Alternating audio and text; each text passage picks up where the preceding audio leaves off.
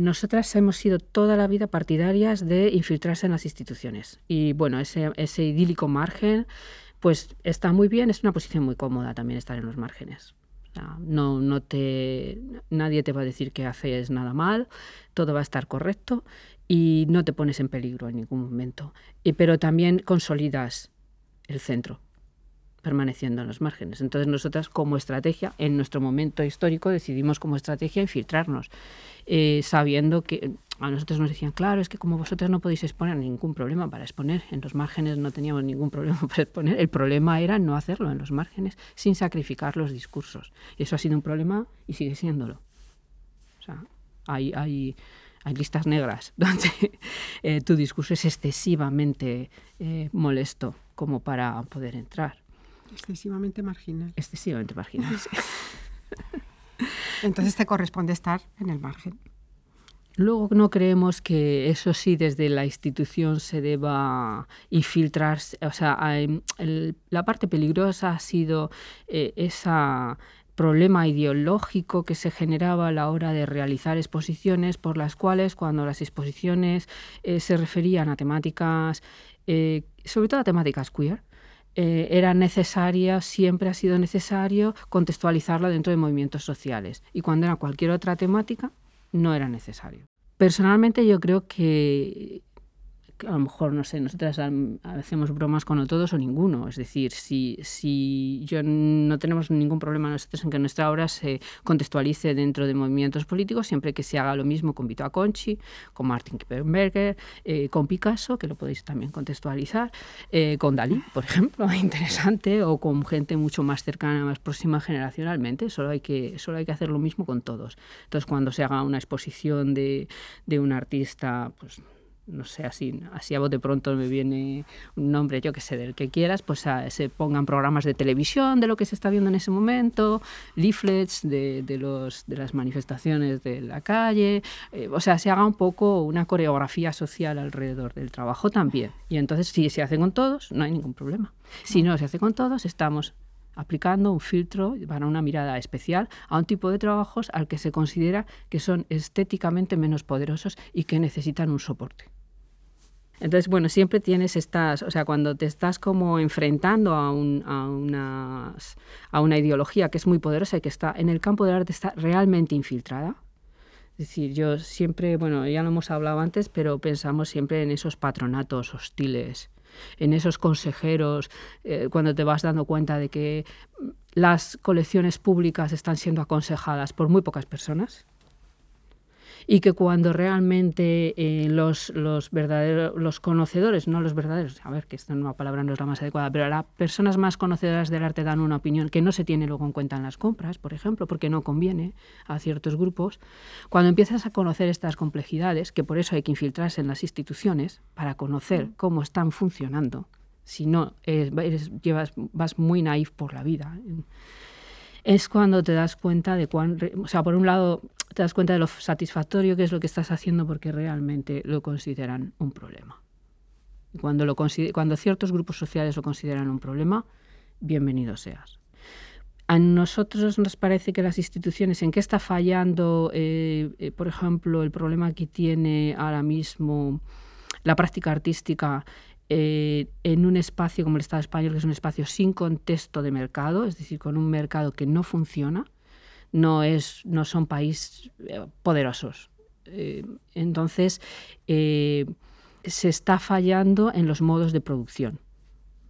En los modos de producción están condenando a todos los artistas que no tengan determinados backgrounds a poderse mantener o sobrevivir, con lo cual están amateurizando adrede ciertas prácticas y profesionalizando adrede otras con los argumentos de un mercado. Pues un coleccionista suele ser una persona, en general, una persona mayor de unas ciertas élites económicas que determinados discursos no va a querer proteger y que si lo hace será una sola vez en la vida, pero los artistas tienen que funcionar más. Se nos escamotea la entrada, por ejemplo, cosa que no se hace con la gente de danza o de otras disciplinas, por lo que aquellos que se mueven en las zonas más marginales y que no van a poder, pues pueden hacer una producción puntual y después desaparecer. Pero bueno, Es el peligro también, ¿no?, de la institución, ¿no?, que tienes que estar constantemente alerta, porque puedes caer en esa especie de función decorativa tan útil, ¿no? Entonces, por eso también es importante hablar, no dejar de hablar, infiltrarse, intentar hacer el esfuerzo por infiltrarse realmente para conocer y poder hablar con conocimiento de causa, ¿no?, como decías tú. Pero siempre está ese peligro. Lo que pasa que creo que ese peligro lo corren también, o sea, es que lo corremos todos los que formamos parte del mundo de la cultura, de una manera u otra. Y en ese sentido también esa necesidad de movimiento consciente, de constante dislocación es necesaria, porque tú tienes que estar atento y constantemente moviéndote en la dirección adecuada para estar contradiciendo o contraviniendo el lugar que se te está queriendo adjudicar, el discurso que se está apropiando y reconduciendo y suavizando. Entonces tú todo el rato tienes que estar ahí en una especie de constante diálogo en conflicto, digamos, ¿no?, de conflictividad necesaria.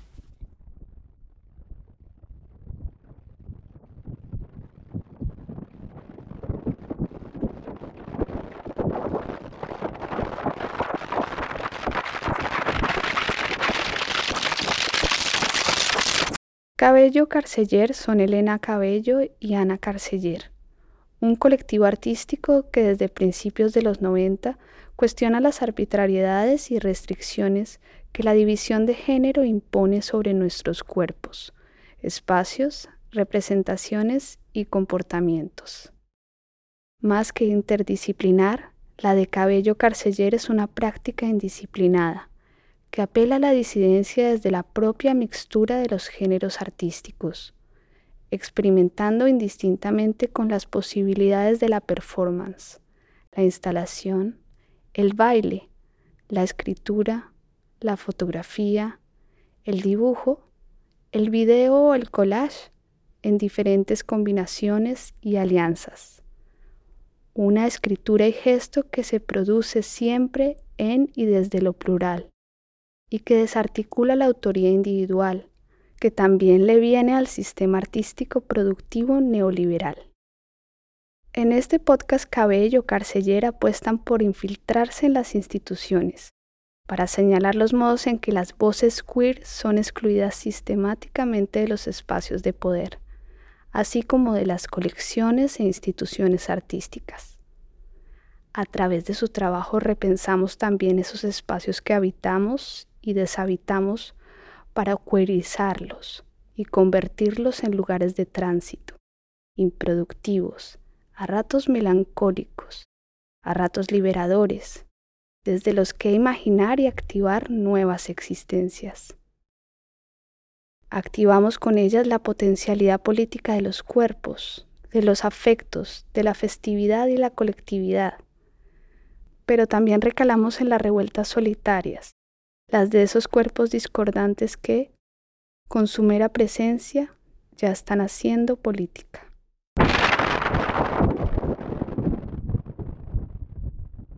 En realidad mi cuerpo es en sí mismo la revuelta.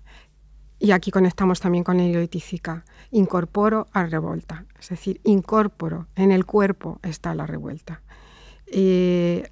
Estoy en la manifestación, pero es que mi manifestación está en el día a día, está cuando me acerco, entro en una cafetería y se hace el silencio.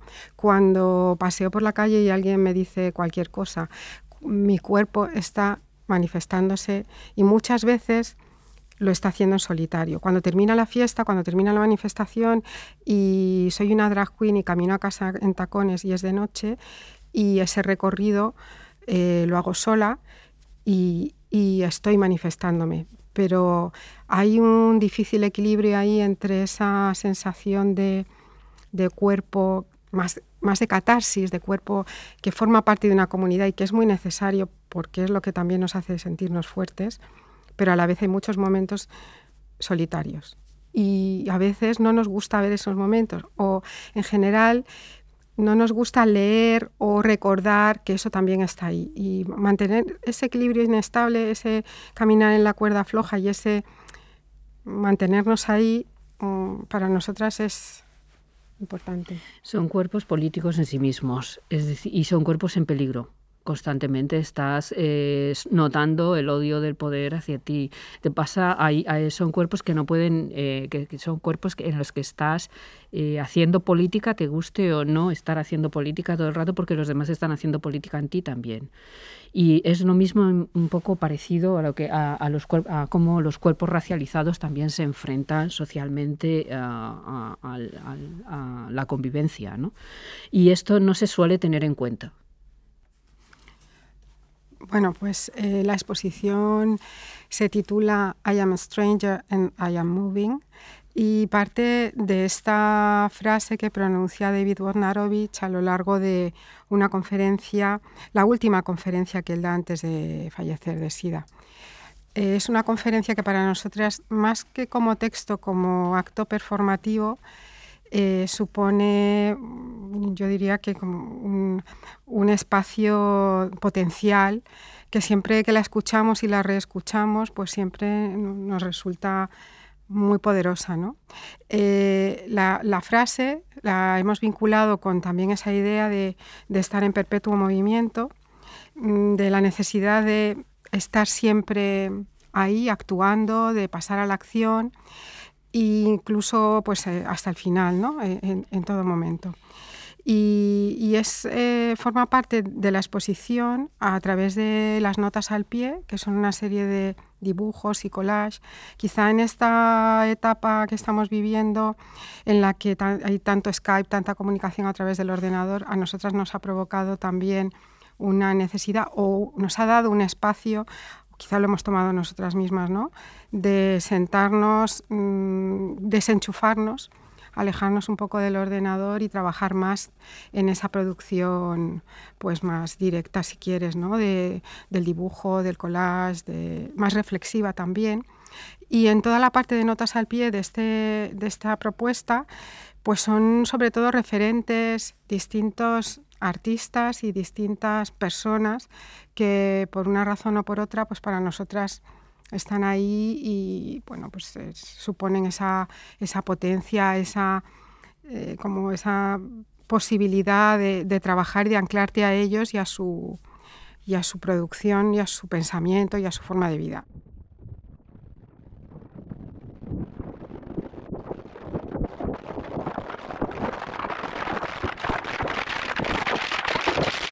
Los que están presentes en las notas a pie, pues están todos fallecidos ya, algunos por enfermedad, otros asesinados, y son personas ancladas al cuerpo. O sea, a veces los cuerpos se olvidan. Los cuerpos, por ejemplo, el sujeto queer, son una forma de estar en el mundo y son cuerpos que son manifestaciones en sí mismas. Que esto muchas veces se olvida. Sujeto queer, muchas veces estamos incluso en manifestaciones con todos los demás solos. Yo me acuerdo una vez que estábamos en una manifestación que, bueno, se estaba manifestando todo el mundo contra el entonces presidente de gobierno, que era Mariano Rajoy, al grito de maricón, que les parecía que era una forma muy buena de insultarle. Entonces nosotros, dentro de la misma manifestación, nosotros tuvimos que decir, oye, perdona, estáis insultándonos, ¿qué está pasando aquí? Y nos tuvimos que enfrentar a la gente que se estaba manifestando al lado nuestro, ¿no? Pues esta es una posición que ocupa muy habitualmente el sujeto disidente, que está solo entre todos a veces, ¿no? Y esa idea de solo entre todos ha estado siempre muy presente en nuestro trabajo. Las notas al pie son también un poco espacios que casi podríamos decir una pequeña disidencia respecto del texto, ¿no? Como una aclaración, pero a veces también te conducen por determinados caminos a otros lugares que igual no esperabas tanto, ¿no? Entonces nos gusta mucho situarnos ahí. Estamos en el texto de ensayo, pero dentro del ensayo nos situamos en las notas al pie. Y también para nosotras esos dibujos, esas collages, pues funcionan un poco así, ¿no? Como notas al pie, pero a la vez es lo que más nos interesa, ¿no? Estar ahí. Siempre nos ha gustado movernos en los límites, en los espacios un poco fuera del centro y es así como funciona todo esto, ¿no? Aparte de David Bogdanovich, bueno, pues tenemos a Pedro Lemebel, por ejemplo, que sobre todo lo referimos aquí para hablar de la pluma como un lugar también de disidencia dentro de la disidencia muchas veces, como incluso desde los espacios queer, nosotros también lo hemos vivido en primera persona, ¿no? Como tener pluma, femenina o masculina, pues muchas veces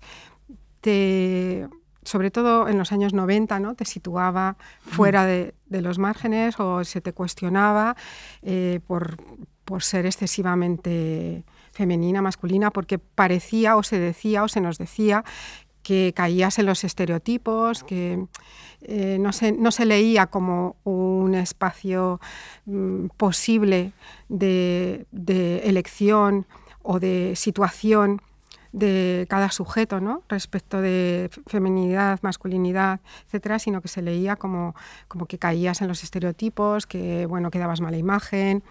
Y bueno, empezaba lo queer, pero no se lo creían. En realidad estaban llamando queer a lo que eran las identidades homosexuales y lesbianas clásicas. Y dentro del feminismo también la masculinidad femenina siempre era vista como muy sospechosa. Y de hecho la gente intentaba ocultarla. Ha habido gente que lo ha pasado muy mal por esto. Una cosa es cuestionar la sociedad patriarcal y otra cosa es cuestionar, estamos viviendo ahora un gran debate en esto, cuestionar la división por géneros en las que se basa esa sociedad y otras posibles sociedades que quisieran no ser patriarcales o no se han identificado como patriarcales, pero que al mantener los géneros estables seguirían moviéndose en esa línea ideológica. El género en sí mismo no implica que haya, el reconocimiento del término género en ningún caso implica que se trascienda, no necesariamente para nada. Tal y como surge, tiene una historia ya, pero digamos tal y como se aplica en los años 70 no estamos hablando de una transgresión de género. Estamos hablando de una consciencia de género que es distinta a la transgresión. Lo que se está planteando desde el queer es esa transgresión que modifique la concepción que tenemos de las posibilidades identitarias. Esto es realmente una revolución. Bueno, pues Pedro Lemebel funcionaría en ese sentido, sobre todo, ¿no? Nosotros cada nota al pie la hemos planteado también como una especie de pequeña conversación con cada una de estas personas y con cada una de estas personas, en este caso concreto, nos referiríamos a algún elemento concreto, a alguna cuestión que nos interesa, en este caso, pues la pluma. De Tizica, pues nos interesa esa forma de organizar la revuelta a través del cuerpo. Y ver el lado también un poco, cómo en la catarsis de la festividad, que son los parangoles, se puede no mantener la carga política activa, ¿no? Eso es lo que nos ha interesado siempre de sus últimas propuestas, cómo varía desde los movimientos de vanguardias hasta conseguir que sea el cuerpo el que incorpore los sentimientos revolucionarios de alguna manera y los haga evidentes, ¿no? Y los una con las estéticas también, ¿no? A través del baile. Y ahí enganchamos con muchas personas que a través del baile también se han mostrado disidentes en su momento, como por ejemplo la bailarina coreógrafa Tortola Valencia, que es poco conocida. No es una persona a la que se la suele unir a unas ciertas referencias que podrían ser queer. Suponemos que porque no es anglosajona. Si fuera anglosajona probablemente estaríamos en todos los libros queer hablando artículos enteros sobre Tortola Valencia. Pero como en realidad, ella viajó por todo el mundo, además digamos que era considerada una de las mujeres más bellas del mundo, y al final de su carrera se aparta, ya se viene aquí a vivir a Barcelona, donde fallece. Y también se aparta, la gente dice, se aparta porque a lo mejor era una diva que no quería. También no es que fuera una diva, es que también tenía una relación lesbiana de muy largo tiempo, incluso adoptó a su pareja para que pudiera heredar y protegerla. Y eso hace también que te tengas que mantener forzosamente al margen de la luz pública, luego aparte las circunstancias políticas de España, ¿no? En sala, digamos, en la misma zona introductoria tendríamos a una persona que es muy poco conocida, que es Agustina Fernández López, la zapatera, que fue González, perdón, que siempre hago el mismo. Pues Agustina González López fue una persona que fue fusilada al principio de la Guerra Civil en Granada, una intelectual de Granada muy extraña, muy disidente, muy alternativa, porque no encajaba en los círculos masculinistas en los que se estaba llevando la vanguardia literaria. Entonces ella era una outsider que estaba completamente sola. Y la fusilaron, el mismo equipo que fusiló a Lorca, la fusiló a ella y la enterraron también el cuerpo en Biznar, también está, no fue reclamado nunca el cuerpo, la juzgaron a post-mortem y la declararon culpable y se quedó el Estado con su patrimonio y con sus trabajos y se destruyó casi todo. Pero ella escribió el Idearium Futurista, que era una alternativa gramatical para construir una nueva gramática castellana en la que se evitaran las faltas de ortografía y demás, pues quita 6-7 letras del abecedario e intenta que se pueda escribir con ellas. Y luego también fue política, formó el partido Entero Humanista y se presentó a las elecciones y adivina, o sea, espiritista. Y bueno, como era un poco ácrata, ella, por ejemplo, fue tratada por histeria porque la descubrieron que se vestía de hombre y salía por las noches de casa cuando era joven y entonces la trataron por histeria. Y también luego se vestía de hombre para ir a las tertulias, donde la recibían como un personaje más o menos, bueno, la acusaron de ridícula, la acusaron de todo lo que se pueda acusar a alguien que no quiere encajar en la norma adrede, ¿no? En estas circunstancias pues era lógico que no iba a durar mucho la pobre.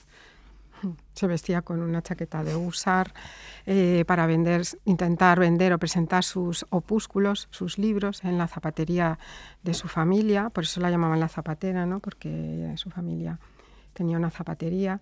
Y bueno, la verdad es que incluso en Granada no es una persona muy conocida. En los últimos tiempos se la está recuperando. A nosotros nos interesa especialmente, esto nos pasa nos ha pasado con otras escritoras o teóricas o artistas, ¿no? Que hemos encontrado algún término que a veces pues uno no tiene por qué coincidir en todo, ¿no? Pues hay cosas también de la zapatera pues con las que no coincidimos en términos a lo mejor ideológicos, tal, pero de repente encontrar determinados elementos que nos parecen potentes, ¿no? Como en este caso la locura social, que es un término que ella no es que lo acuñe como tal, nosotros lo extraemos del texto porque ella lo define y sí que uno de los capítulos o justificación, que es uno de sus opúsculos, pues lo titula así, y ese término de locura social a nosotros nos interesó mucho porque ella lo define como que en realidad la locura está en la sociedad, ¿no? Que no admite al loco, te llama loco porque no te comprende, pero en realidad es una locura social que te mira mal. Los locos son ellos. Exacto. El parangoleo y Tízica sí está en forma, lo que nosotras planteábamos como eje es utilizar una bandera que es como una pancarta, que es como un parangoleo en sí mismo, que lleva una cita que se le extrae a Baruch Spinoza, el filósofo, dice lo que puede un cuerpo, ¿no? Que es una cita que se utiliza mucho en torno a la teoría de los afectos, ¿no? Como que, bueno, ya cuando surge un movimiento teórico que supone un giro, en este caso sería el giro afectivo, se le intenta anclar en una patrilinealidad para darle un soporte, ¿no? Como esto no es nuevo, sino que realmente llevamos, bueno, es bastante nuevo en realidad, el que se haga una revisión de las posibilidades políticas de la afectividad en contra del tipo de sociedad a la que nos hemos acostumbrado, que es hostil en sí misma entre unos y otros, es de batalla constante entre unos y otros. Incluso las mismas formas de manifestarnos que se tenían antes del surgimiento de los feminismos y los queer, quiero decir, aquí en Occidente también, son formas muy violentas de manifestación. Entonces, desde esas formas violentas de manifestación a veces no se entiende la manifestación festiva catárquica de vamos a congregarnos, toquémonos, vivemos y bailemos. Además, es una catarsis momentánea, después vuelve la realidad. Por lo tanto, no es que vivas continuamente en una fiesta, sino que esa fiesta produce una fuerza que se activa. Entonces, bueno, pues un poco Estábamos nosotros en esta línea. Con Spinoza también hemos hecho lo que también con, por ejemplo, Carla Lonzi en proyectos anteriores, ¿no? Hemos cogido esta frase que se ha, como decías tú muy bien, ¿no? Que se ha utilizado tanto para las teorías de los afectos y la hemos corregido. Pero además hemos tachado el resto del texto de la ética porque en realidad hay muchas cuestiones que no compartimos con Spinoza y en realidad lo que hacemos es un poco una interpretación libre. Para nosotras, aunque la traducción diría lo que puede el cuerpo, pues nosotras hemos dicho lo que puede un cuerpo, no tanto buscando un individualismo exacerbado, ¿no? Como quizá podría interpretarse, sino más reivindicando una posibilidad de las diferencias, ¿no? En los cuerpos. Y lo que puede un cuerpo, en nuestro caso también, es una potencialidad del cuerpo entendida desde lo positivo, ¿no? Como posibilista. Es increíble lo que puede un cuerpo, es que tenemos muchas posibilidades de hacer con el cuerpo, pero también podríamos pensar lo que puede un cuerpo es limitado y el cuerpo está... Y nosotras digamos que nos situaríamos más en ese posibilismo y en esa potencialidad y en ese recuperar los cuerpos como lugares también políticos, ¿no? Para este trabajo contamos con la colaboración de Perla Zúñiga y estábamos en la misma onda, digamos. En ese sentido fue relativamente fácil trabajar porque entiende perfectamente lo que es un cuerpo político, entiende perfectamente cómo su cuerpo ir a comprar siquiera algo, bajar un momento al metro, cualquier otra cosa es una acción en la que estás todo el rato manteniendo una cierta confrontación. Lo que decía antes Elena, es como una manifestación en sí misma, pero por otro lado también cómo esa confrontación te empodera y te lleva a otro lugar, a un lugar además del que tu cuerpo no quiere salir. No quiere volver a una, entre comillas, normalidad. De eso es de lo que se huye precisamente, de una consideración de que el cuerpo tiene que ser domesticado hasta encajar.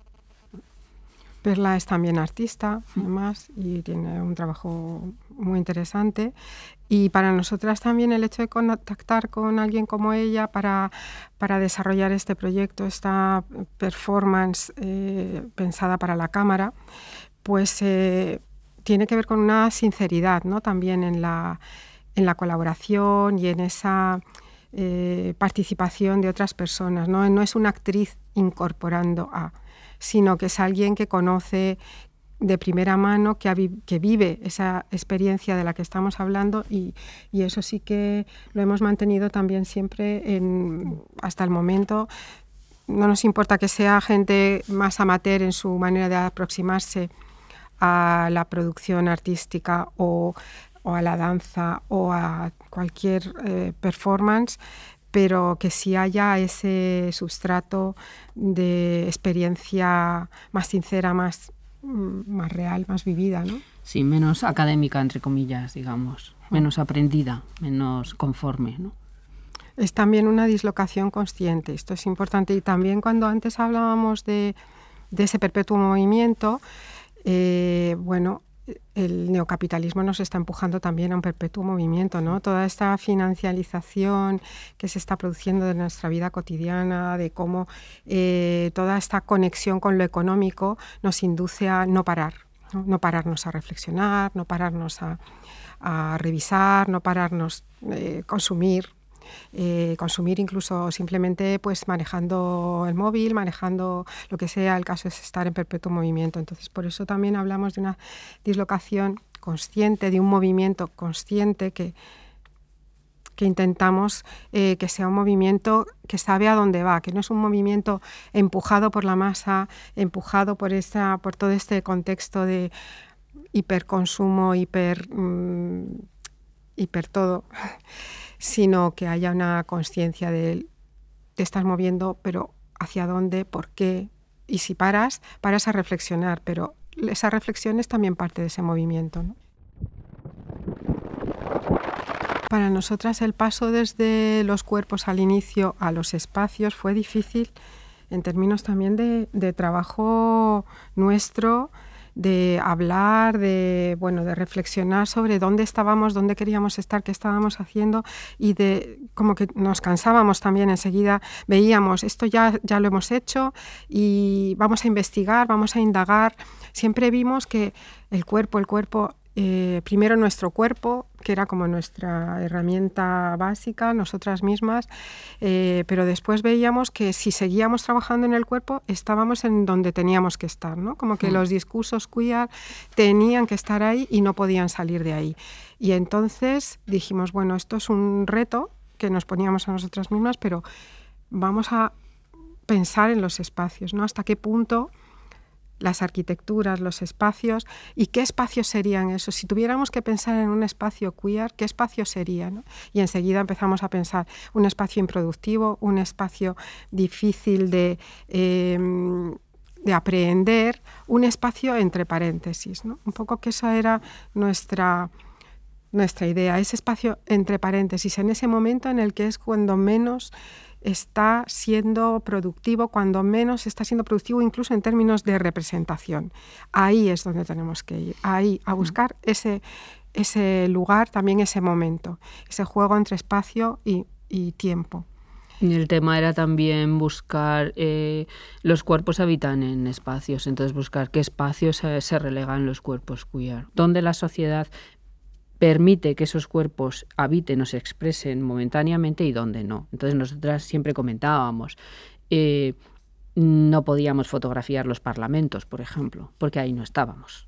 En los espacios de poder no estábamos. Siempre, hay una forma, un comportamiento histórico que se repite, ¿no? A ciertos grupos que molestos se les va marginando a ciertas actividades para luego decir que solamente quieren hacer esas actividades. Esto ya se hizo en el Renacimiento con la comunidad judía, solo se les permitía trabajar en la recaudación de impuestos para luego decirles o acusarles de que solo les interesaba el dinero y los manejos de los fondos, ¿no? Y que se enriquecían de los demás, ¿no?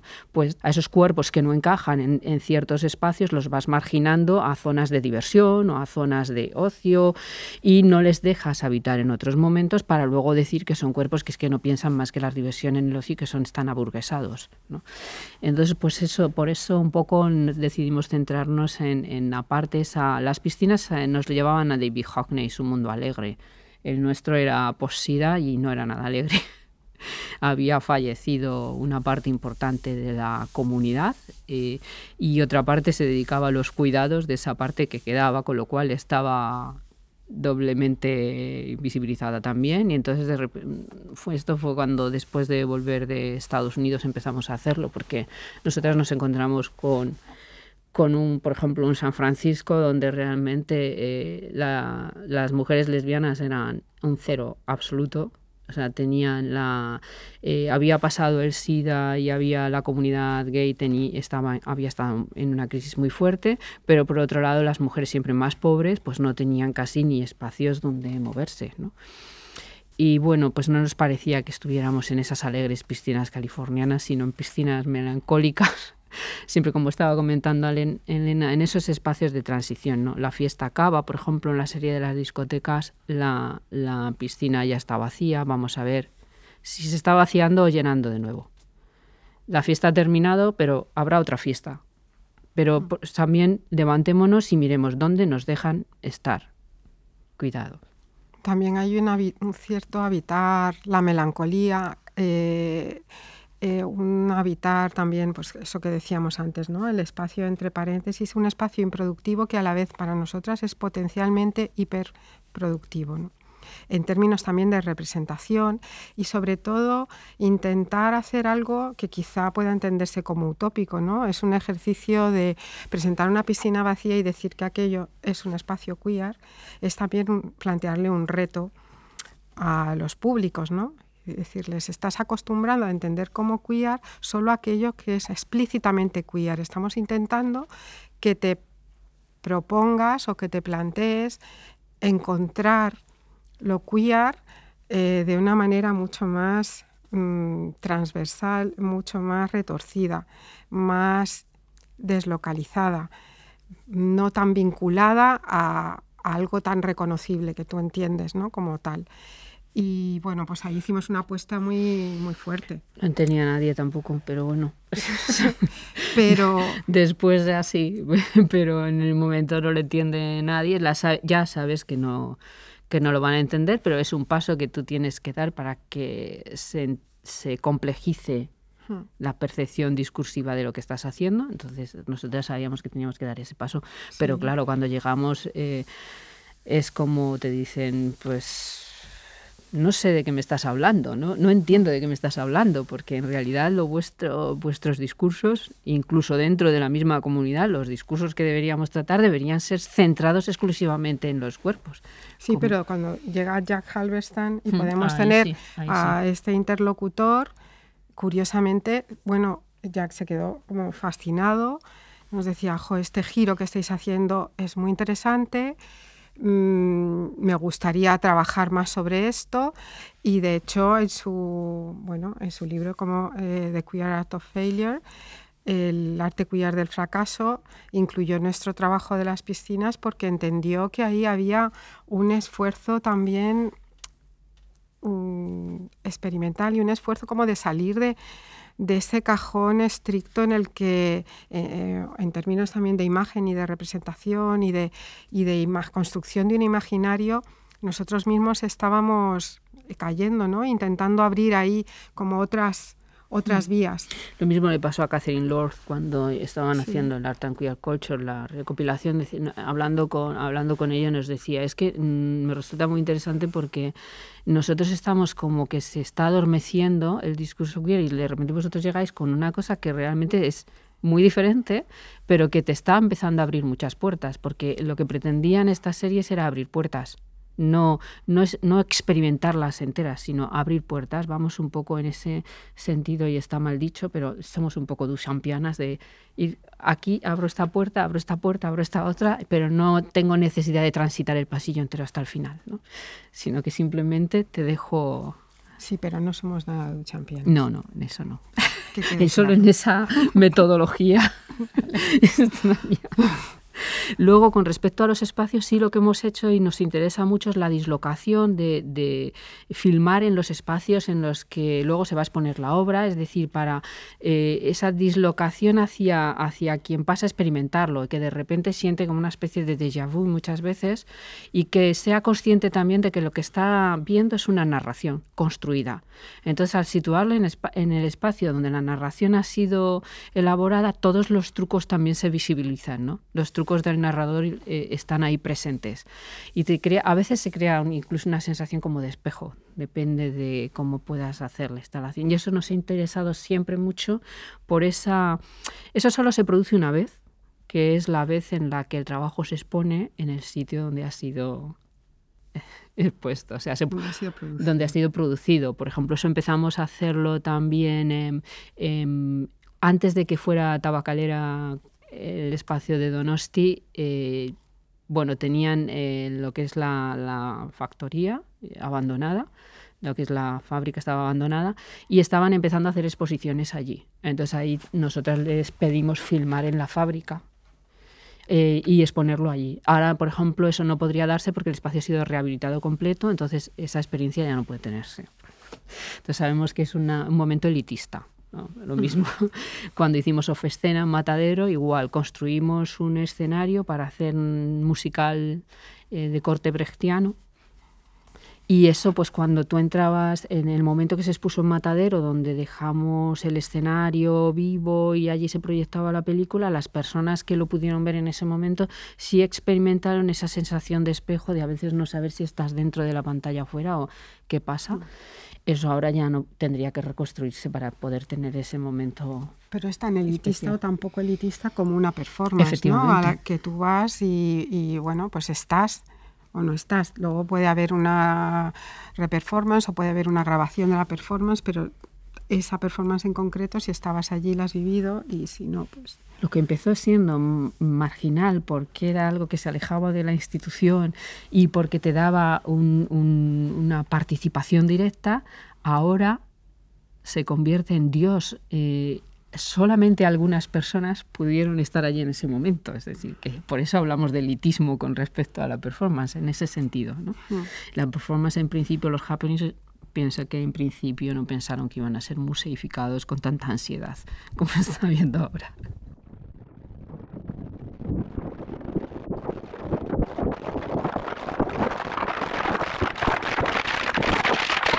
Porque hay que analizar cómo se está construyendo. O sea, hay muchísimo que cuestionar en todo el tipo de coleccionismo que se está haciendo, y todo el tipo de coleccionismo institucional. Y por ahora las críticas todavía están en un estadio muy naif. O sea, por ejemplo, en el caso de las mujeres artistas se habla de número de mujeres artistas que están en la colección. No, perdona, cuéntame cuánto te has gastado en las obras. Porque eso una parte va para financiar proyectos futuros. O sea, el artista suele utilizar eso para su supervivencia, porque también come, y para seguir investigando y funcionando. Entonces, cuando nos miramos, ya vamos a los presupuestos, por ejemplo, y miramos qué se invierte en qué, nos daremos cuenta de quién está en precario y quién no. Estos son políticas de presión. Eso presiona para que en galerías no haya, para que tampoco se programen determinadas cosas. Y en el caso, nosotras insistimos mucho en el tipo de discursos que trabajamos y sabemos siempre han estado marginalizadísimos por parte de las instituciones y continúan así. ¿Quién forma parte de los patronatos? ¿Cuántas personas con una ideología próxima a lo queer estarían en un patronato? Nos contamos que igual con una mano tengo. Para todo el Estado. En cuanto hay una sola presencia queer, ya está, es la cuota. Estamos todavía en el momento cuota. Y si la mayoría de las veces que se hace, pues cuando estuvimos, por ejemplo, cuando proyectamos Lost in Transition para el IBAM, la mayoría de las personas que colaboraron voluntariamente con nosotras en realizar esa bajada de escalera que les planteamos, que era una especie de toma de museo y además toma de vanguardias, ¿no? De recuperar esa parte queer incluso de la vanguardia. ¿Habían estado en el museo antes? Sí, como visitantes o como performers alternativos en un momento puntual donde se organiza un evento que tiene esos caracteres casi siempre festivos. Pero no estaban, digamos, las salas están cerradas. Los otros espacios, los espacios de eventos o espectáculos están abiertos. Entonces esto todavía continúa y es bastante grave que no se analice y se pretenda, porque esto lo estamos viviendo constantemente. No, pero esto no está. O sea, esto no acaba ni de empezar. Para empezar vas a tener que remodelar todas. ¿En museos va a seguir existiendo? Pues claro, porque hay una crítica institucional que está haciendo además que estas instituciones que están hechas con el dinero de todo el mundo y que todo el mundo, por lo tanto, debería... Todos los grupos sociales activos deberían estar presentes en cómo coleccionamos, digamos, qué huellas dejamos de nuestro presente para que vayan quedando, o sea, qué tipo de archivo construimos. Y en ese sentido, nosotras, bueno, no solamente estás en los márgenes en los museos, estás en los márgenes en los libros, en las genealogías de arte, hay la parte cuerpos y demás para ti. Y luego está ya la revolución artística formal. Tus estéticas no afectan a las estéticas de los demás, o sea, es que de ninguna manera. De hecho, es muy raro que artistas jóvenes te citen como referente, aunque se hayan empapado de todos tus trabajos. Es muy raro que te citen como referente porque no necesitan citar un referente tan marginal de esas estéticas que en realidad no deberían afectar nada más que a un grupo emergente. O sea, que nos ven como si fuéramos alguien que es que tiene una necesidad tan imperiosa de visibilizarse que se restringe a su mundo y se queda en la casilla en la que le han dejado, cuando en realidad están todo el rato intentando encasillar más y más y más. Lo ves en todas partes, es decir, si tienes una exposición donde haya 10 artistas queer sin hablar, sin manifestarla como queer, todo el mundo diría que es una exposición queer, ¿no? Pero no lo normal, tampoco te dicen, esto también pasaba con las exposiciones que llamaban entonces de mujeres, o sea, llamaban había muchas exposiciones donde solo participaban hombres y nadie decía que eran exposiciones de hombres. Pues ahora nadie dice que son exposiciones heteronormativas, a la inmensa mayoría de las programaciones de los museos es que son fumables. Es muy aburrida. Porque es todo el rato la misma subjetividad expresándose, repetida una y otra vez, en distintas versiones, versión vídeo, versión cuadro, versión performance, pero es la misma historia.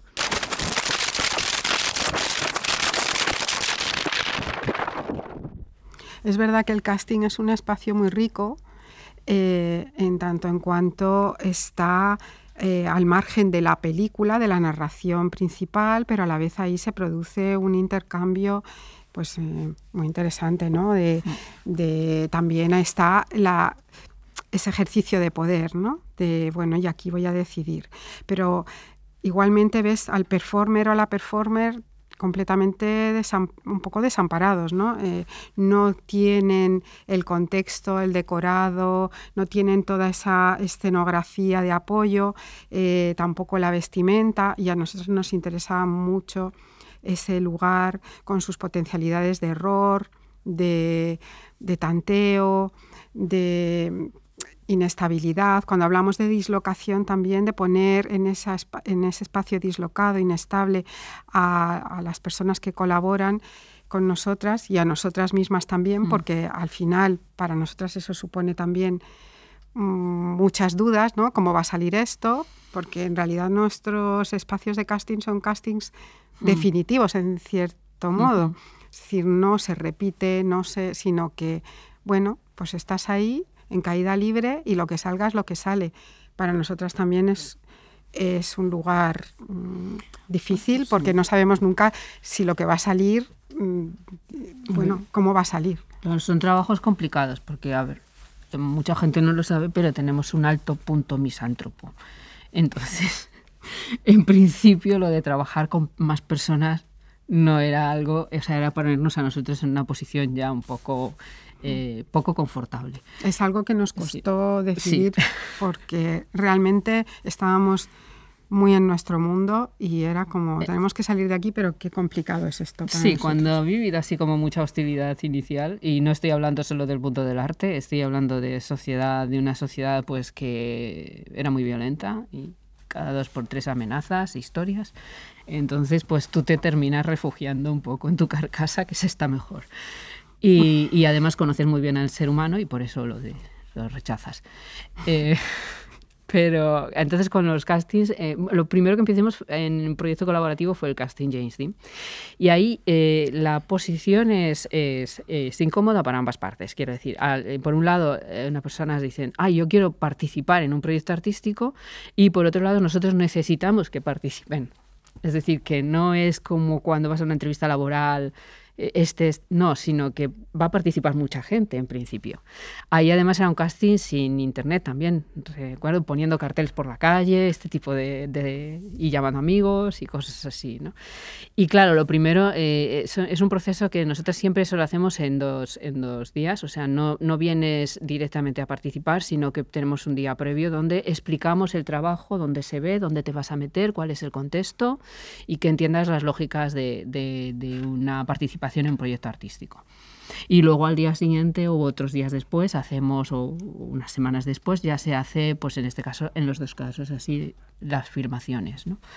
Entonces, bueno, es un poco que tú tampoco sabes si luego las personas van a venir o no van a venir a participar o a colaborar contigo. O sea, que es una tensión mutua, retroalimentada, ¿no? Sí, porque tú les explicas el trabajo y todo el mundo, pues claro, allí delante tuyo, ¿qué te van a decir? Pues, qué bien. Bien, pero tú dices, bueno, vendrán, o a lo mejor mañana no viene nadie. Al final vienen, pero claro, hasta ahora han venido, pero nunca sabes. O sea, realmente es una situación incómoda, sí. Si hablábamos de un cierto espíritu punky en los inicios, yo creo que eso podría tener una traslación en este momento, esa indisciplina, ¿no? De mezclar cosas que a priori no se mezclarían. De nuevo, nosotras mismas nos ponemos también en una situación incómoda frente a eso, porque cuando pensamos que vamos a hacer esto, al principio decimos queremos hacerlo, pero pensamos, Dios, esto va a ser complicado. O sea, realmente cuando le digamos a la gente que va a bailar y que va a bailar filosofía, pues al principio, la primera vez que hicimos el primer taller para bailar el género en disputa, muy bien, nos escuchaban y tal, y luego ya alguien nos dice, bueno, pero ¿y la música? Claro, no, es que la música es la filosofía, es este texto filosófico. Tenemos que entender que esto es nuestra música. Y te tienes que convencer tú misma, a priori, de ello, ¿no? Y realmente yo creo que la parte clave aquí es que nosotras sí estamos convencidas de eso y de su posibilidad. Y eso lo transmites. Ahí también la parte, digamos, de desarrollo de los talleres es fundamental. Aunque nos hemos especializado en hacerlo en tiempo récord, yo creo, ¿no? Sí, pero eso también funciona bien, porque a la vez no da tiempo casi como que no te da tiempo a pensar si lo que estás haciendo es una locura, sino que te lanzas, piensas sobre ello, hablas intensamente sobre ello y al final pues lo haces, ¿no? Con Rapear Filosofía también fue un proceso parecido, aunque aquí sí que, claro, trabajas con MCs. Y al final hablas mucho con ellos.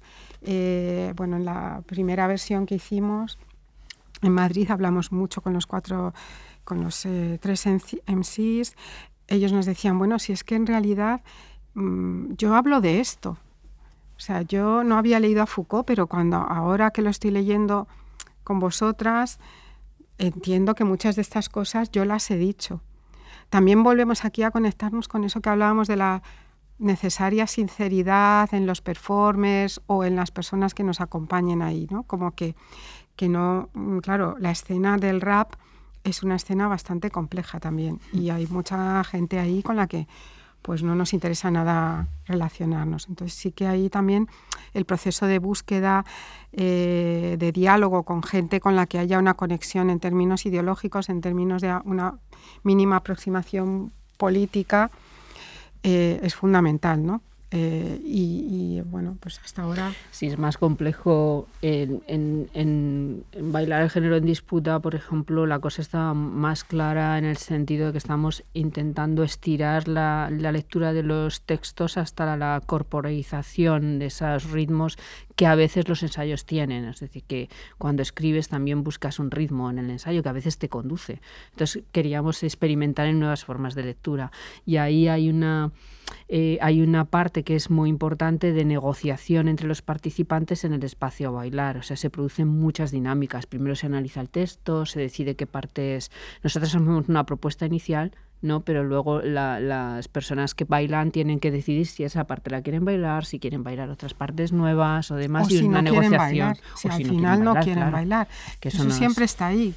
Es decir, que para nosotros también es importante. A lo mejor al final no quieres bailar, pues... La primera vez que lo hicimos, de hecho, pensábamos que no iba a bailar al final. Y en última instancia tuvo que leer el texto de la comisaria del museo porque todo el mundo quería bailar y nadie quería leer. Para sorpresa nuestra, ¿eh? Porque tampoco... Y luego ocurren cosas que tú a lo mejor, pues la gente improvisa y tú no has pactado con ellos previamente, pues ciertas presencias que, por ejemplo, me acuerdo en Chile había una chica participante, era muy crítica con la teoría de género, porque consideraba que de alguna forma también estaba generando unas problemáticas por el contexto chileno también, por cómo se han desarrollado las discusiones entre el movimiento feminista y el movimiento queer. Y ella pues consideraba que esa parte de las temáticas queer estaban solapando los intereses de las mujeres indígenas. Y bueno, si escuchas entonces ella le preguntábamos y nos dijo, es que yo quiero venir aquí para también hablar con vosotros y hablar con la gente e interesarme en el texto y en estas dinámicas. Y ella, por ejemplo, decidió traer a su bebé al día del baile y nosotras no lo sabíamos tranquilamente y ha sido nuestro participante más joven en los bailes. O sea que en cada sitio ocurren ciertas cosas que van variando. Y la parte fuerte entre ellos es la negociación de los espacios, es decir, que ha habido personas que al final no han podido participar porque no eran capaces de entender que tenían realmente que negociar el espacio con los demás. Reclamaban de nosotras un orden que no queríamos poner. Por ejemplo, somos de intensidad baja en ese sentido, porque creemos que esas dinámicas se tienen que corresponder con aprender a negociar entre nosotros, que es algo para lo que se nos enseña bastante poco. Y que no tiene que venir una mano exterior que decida, sino que es interesante ver hasta dónde las personas son capaces de cooperar y cómo realmente a veces hay discursos, como los discursos de género, que en el caso de algunas personas más cisgénero, no les permiten, de repente les suponen un bloqueo mental porque tienen que darle la vuelta a muchas presunciones. Pero también es interesante y eso es muy rico. Cómo funciona ahí la cuestión de la profesionalización, ¿no? Por ejemplo, cuando hemos tenido gente que venía del mundo de la danza profesional, pues ha habido algún caso que no ha podido bailar al final por esa falta de normativización del espacio, que nosotras no actuáramos como coreógrafas y dijéramos aquí se hace esto, venga, vamos a negociar, pero después al final llegamos como a una... La negociación se hace previamente y al final llegamos a un acuerdo y esta es la coreografía. Y no funciona así. Se mantiene esa inestabilidad hasta el final, hasta la presentación final, en la que pueden ocurrir cosas que previamente no habían ocurrido. Y esa negociación va a estar presente en todo momento, hasta la performance pública. Esa improvisación, en el caso de Rapear Filosofía, no funciona, digamos, de esa manera. El trabajo nuestro previo con los ESIS es más intenso porque ellos tienen que versionear los textos de tal forma que puedan ser cantados. Y ahí pues cada uno tiene unos ritmos y tiene que llevarse los textos a sus ritmos. Nosotras lo que vigilamos muy bien es que la versión no contradiga nunca al autor, y entonces ahí pues tenemos debates de filosofía con ellos. Ha habido personas como Mella, por ejemplo, que Foucault prácticamente lo leyó en versión literal. O sea, se lo aprendió de memoria, cosa que francamente tiene un mérito importante, porque había gente de filosofía en el público que decía, no sé cómo lo ha conseguido. Porque no es nada fácil. Pero bueno, que en el caso suyo funcionaba porque los ritmos en los que él trabaja sí le permitían esa literalización del texto, que en otros casos pues había que adaptar un poco más. Entonces ahí hay un proceso de trabajo de los textos. Y por lo que ya sabemos, o somos mucho más conscientes de lo que va a pasar cuando... Pero, por ejemplo, cuando lo hicimos en París, en el Pompidou, pues ahí fue más difícil todo ese proceso previo, porque pues el francés no es nuestro idioma principal. Entonces... Bueno, yo hablo francés, pero no tanto como para leer a Foucault en francés. Entonces, ahí pues sí que ese proceso previo de trabajo fue más complicado, ¿no? Aunque al final salió todo muy bien, pero bueno, cuando decimos que nos ponemos en situaciones inestables y difíciles es que es verdad, porque a veces son retos bastante La importantes. performance siempre tiene un punto de... Sí. ¿Qué va a pasar? Y siempre tiene esa vida que te da y sí. Esa intranquilidad. Sí, bueno, yo siempre pienso esto no lo volvemos a hacer, pero luego lo hacemos. Y o se nos ocurre algo todavía más difícil. Pero bueno, luego te alegras, ¿no? Digamos que con el tiempo también vas creciendo y vas, ¿no? Tú misma, nosotras mismas vamos encontrando la manera de que todos los elementos que has ido trabajando están ahí, se conectan, producen, casi muchas veces sin darte cuenta, ¿no? Que ese trabajo va dando réditos y van saliendo las cosas casi solas. Y entonces encuentras que lo que hiciste aquí se conecta con esto y aquello otro, el trabajo sobre los espacios, los cuerpos, los lugares de transición, las cuestiones de género, las miradas atravesadas a los géneros, las posibilidades, las potencialidades. Sí que hay una linealidad de soledad que atraviesa muchísimos de los trabajos, incluidos los nuestros al principio. Eso sí está presente todo el rato. O sea, por ejemplo, en la serie en el microcinema, en ejercicios de poder, en After Apocalypse Now, incluso el casting, los personajes están todos solos. O sea, están hablando a la nada. Y eso se va manteniendo hasta movimientos para una manifestación en solitario. El personaje sigue estando en una soledad evidente, que sea a veces compartida, pero es bastante evidente. Tú estás solo bajando la escalera, no bajan 10 la escalera a la vez. Esa escalera es para ti en ese momento. Te pertenece, pero también la estás viviendo en soledad, ¿no? Incluso cuando hicimos el estado de la cuestión en Venecia, ahí que sí que buscábamos esa especie de catarsis final, pero el vídeo termina con el escenario vacío y una mirada, bueno, sí, ha terminado la fiesta y ahora qué, ¿no? Estamos aquí, el micrófono, el fondo, la pancarta. Ese final encajaría con las piscinas vacías, encajaría con las discotecas vacías. Estamos en un momento, bueno, ya hemos eso, como decía ya, hemos terminado la catarsis, pero tenemos que seguir activándonos. ¿Pero hacia dónde? Bueno, tenemos que volver a casa, si tenemos casa, tenemos que caminar por la calle, tenemos que levantarnos a la mañana siguiente, bajar a tomar un café y encontrarnos de nuevo con ese día a día, ¿no?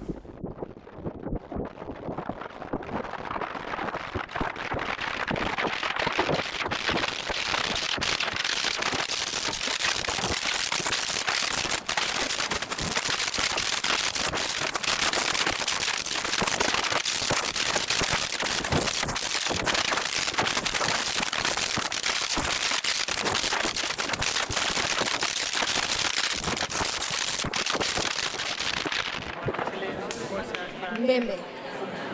Vous vous rendez compte du fait que ce roman n'a qu'une chose dans la tête, une seule question, comment sortir de l'absolu, disons de l'alternative cruelle, tuer ou être tué.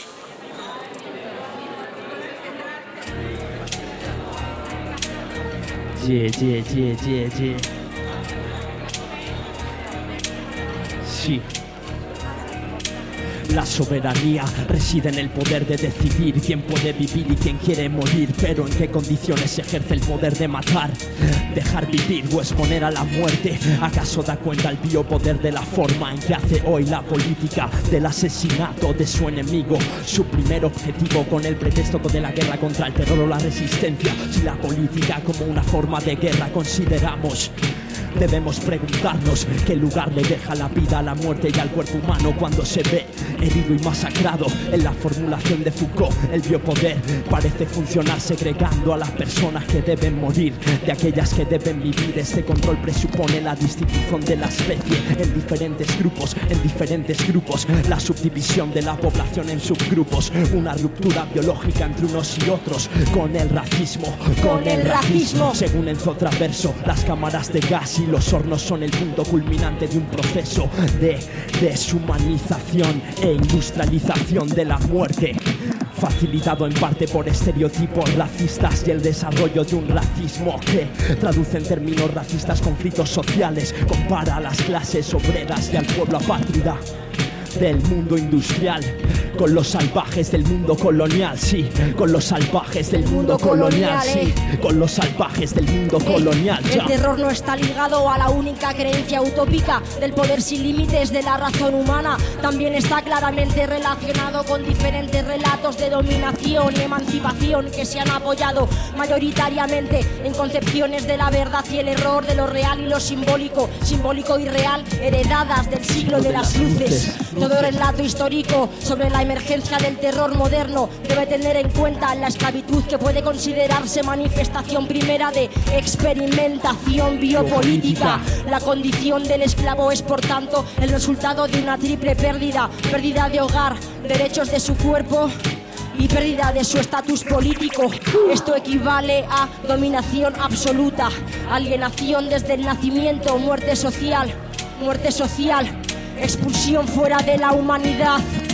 La vida del esclavo es en ciertos aspectos una forma de muerte en vida. La vida del esclavo es una cosa poseída por otra persona y lo convierte en una sombra. En el imaginario político europeo, la colonia representa el lugar en el que la soberanía consiste fundamentalmente en el ejercicio de un poder al margen de la ley. La paz suele tener el rostro de la guerra sin fin. La paz suele tener el rostro de la guerra sin fin. En el mismo contexto, las colonias son como fronteras, habitadas por salvajes, no se organizan de forma estatal. No han generado un mundo humano, sus ejércitos no forman una entidad distintiva y sus guerras no se dan entre ejércitos regulares, no implican la movilización de los sujetos soberanos llamados ciudadanos, que se respetan porque son mutuos enemigos. No establecen distinción entre combatientes, no establecen distinción entre no combatientes, criminales y enemigos, enemigos y criminales. con ellos la paz. Acordar con ellos la paz. Yeah. Yo. Es por tanto imposible acordar con ellos la paz, que las colonias se puedan gobernar en la ausencia de ley. Procede de la negación racista entre lo común, entre el conquistador indígena. La paz no constituye necesariamente la consecuencia natural de una guerra colonial. La soberanía significa ocupación y está relegar a los colonizados a una tercera zona. Entre el estatus del sujeto y el objeto, a los colonizados a una tercera zona. Entre el estatus del sujeto y el objeto, la ocupación en Gaza presenta características relacionadas con cómo funciona la formación específica del terror, que llama un necropoder. En primer lugar, la dinámica de fragmentación territorial, el acceso, prohibidas zonas y la expansión de las colonias, como en el caso palestino. La ocupación colonial de la modernidad tardía, ese encadenamiento disciplinar, bio y necropolítico. Esta era de movilidad global, una de sus principales características es que las operaciones militares y el ejército del derecho a matar ya no son monopolio único de los estados. Se dibuja un patchwork de derechos de gobiernos incompletos, solapados, encabalgados. Tomando el ejemplo africano, la coerción era producto de mercado. Milicias urbanas, ejércitos privados de señores locales, firmas de seguridad privadas, ejércitos estatales proclaman su derecho a la violencia y a matar. Estados, vecinos y grupúsculos rebeldes alquilan ejércitos a los estados pobres. A los estados pobres. Al lado de los ejércitos ha emergido aquello a lo que, siguiendo a Deleuze y Guattari, podemos referirnos como máquinas de guerra, hombres armados que se extienden o se fusionan según su tarea, organizaciones difusas y polimorfas. Las máquinas de guerra se caracterizan por su capacidad para la metamorfosis. Para la metamorfosis. Máquina de guerra combina una pluralidad de funciones, tiene los rasgos de organización política y de una sociedad mercantil. La noción de biopoder es insuficiente para reflejar las formas contemporáneas de sumisión de la vida al poder de la muerte. Sumisión de la vida al poder de la muerte. He utilizado las nociones de política de la muerte y de poder de la muerte para reflejar los diversos medios por los cuales en nuestro mundo contemporáneo las armas se despliegan con el objetivo de una destrucción máxima de las personas y de la creación de mundos de muerte. ¿De qué? Y de la creación de mundos de muerte. Formas únicas y nuevas de existencia social en las que numerosas poblaciones se ven sometidas a condiciones de existencia que les confiere el estatus de muertos vivientes.